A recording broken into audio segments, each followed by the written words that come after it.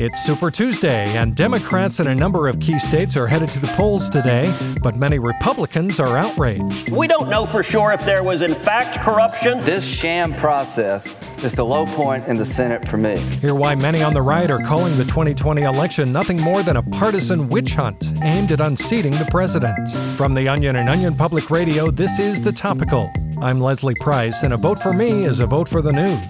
Stay with us.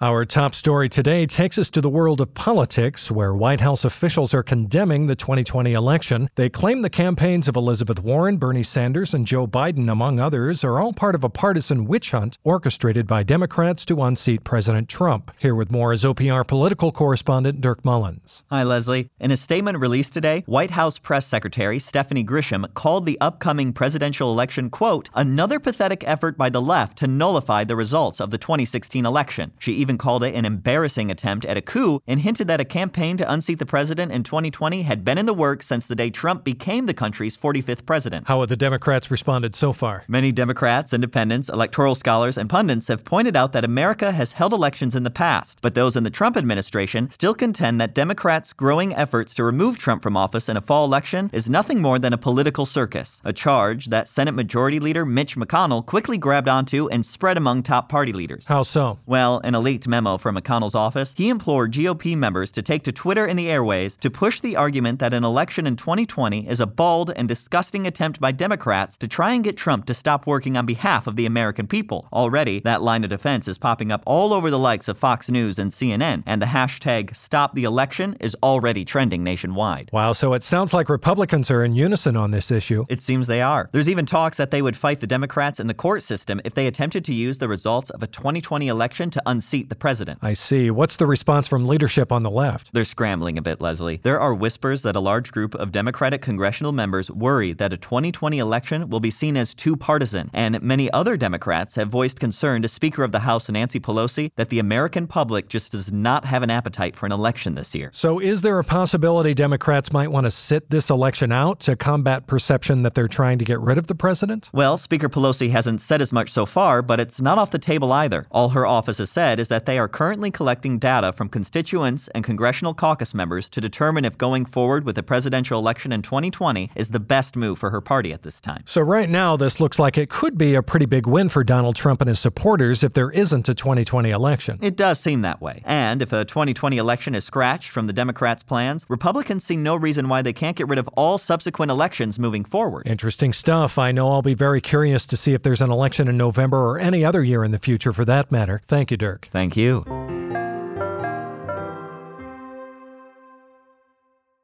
It's one of the hottest peppers known to man, 400 times hotter than Tabasco sauce. And in order to know more about the chili that measures 1 million units on the Scoville heat scale, the National Institute of Food and Agriculture has announced that they are offering a new $100 grant to anyone who's willing to eat a ghost pepper in front of them. Here with more is OPR science reporter Rebecca Neal. Rebecca, tell us more about this grant. Coming fresh off their last $50 grant awarded to a group of teens who researched the effects of eating a spoonful of cinnamon, program director Dr. Noah Buckner laid out the goals the Institute is hoping to accomplish with this new funding. My cousin brought this ghost pepper back from his trip to India, and honestly, we just want to watch someone eat it. And if you do, we'll give you $100. Sounds pretty straightforward. What are the grant requirements? To begin, the recipient of the $100 funding must fully chew the ghost pepper without spitting it out and swallow it completely while Institute members film the study on their smartphones to upload to YouTube later. And do applicants need any professional qualifications? Not at all. However, the perfect applicant would most likely be an easily goaded individual desperate for attention and with the willingness to harm themselves for the entertainment of others. Okay, here's the deal. Since no one at the Institute will volunteer to take this challenge because they're all a bunch of pussies,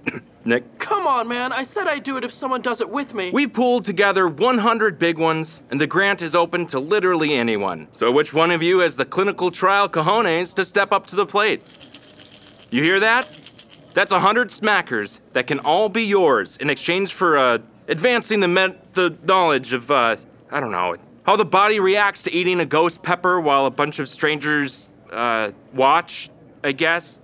Yeah, that works. Rebecca, is the Institute offering any other kinds of resources? For instance, a slice of bread or a glass of milk to absorb the spicy capsaicin after ingesting the pepper? No, these items are not permitted because they could interfere with data collection, or as Dr. Buckner put it, quote, no way, that's totally weak and basically cheating. They will, however, supply the ghost peppers and a bucket in case the recipient throws up or starts uncontrollably foaming at the mouth. And have they found any applicants yet with the balls to step up and eat this thing? Well, Dr. Buckner's 14-year-old nephew, Marshall, was an early applicant but was disqualified when he wimped out, spit the half-chewed pepper on the ground, and started crying. The video has been uploaded to YouTube in the name of scientific transparency, though. Here's a clip.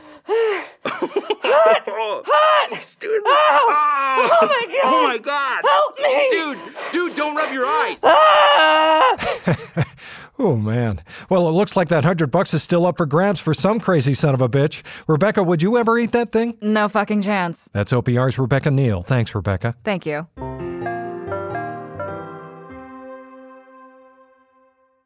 All right, I'm going to be honest with you. I forgot I had a dentist appointment today, and I'm already late, so we got to get through the rest of this news quick. Here's what else you need to know today.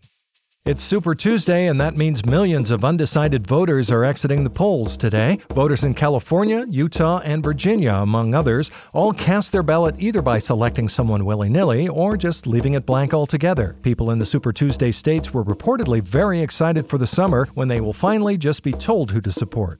Former President Barack Obama was spotted taking a detour to look at his old White House in Washington, D.C. today. Sources say he went up to the front door to ask if he could look inside since he used to live there, but was quickly turned away. And good news for fans of Dick's Last Resort. The restaurant chain announced this week they'll be opening a brand new chain of funeral homes where morticians verbally insult corpses and their mourning loved ones. And that's the Topical for today. I'm Leslie Price. If your ears liked what they heard, why not use your fingers to subscribe to the Topical wherever you get your podcasts? My mouth will thank you. And don't forget to join us tomorrow for the inspiring story of a Massachusetts woman who was told she was infertile, but now she's popping out several healthy babies a week. You won't want to miss it. We'll see you then.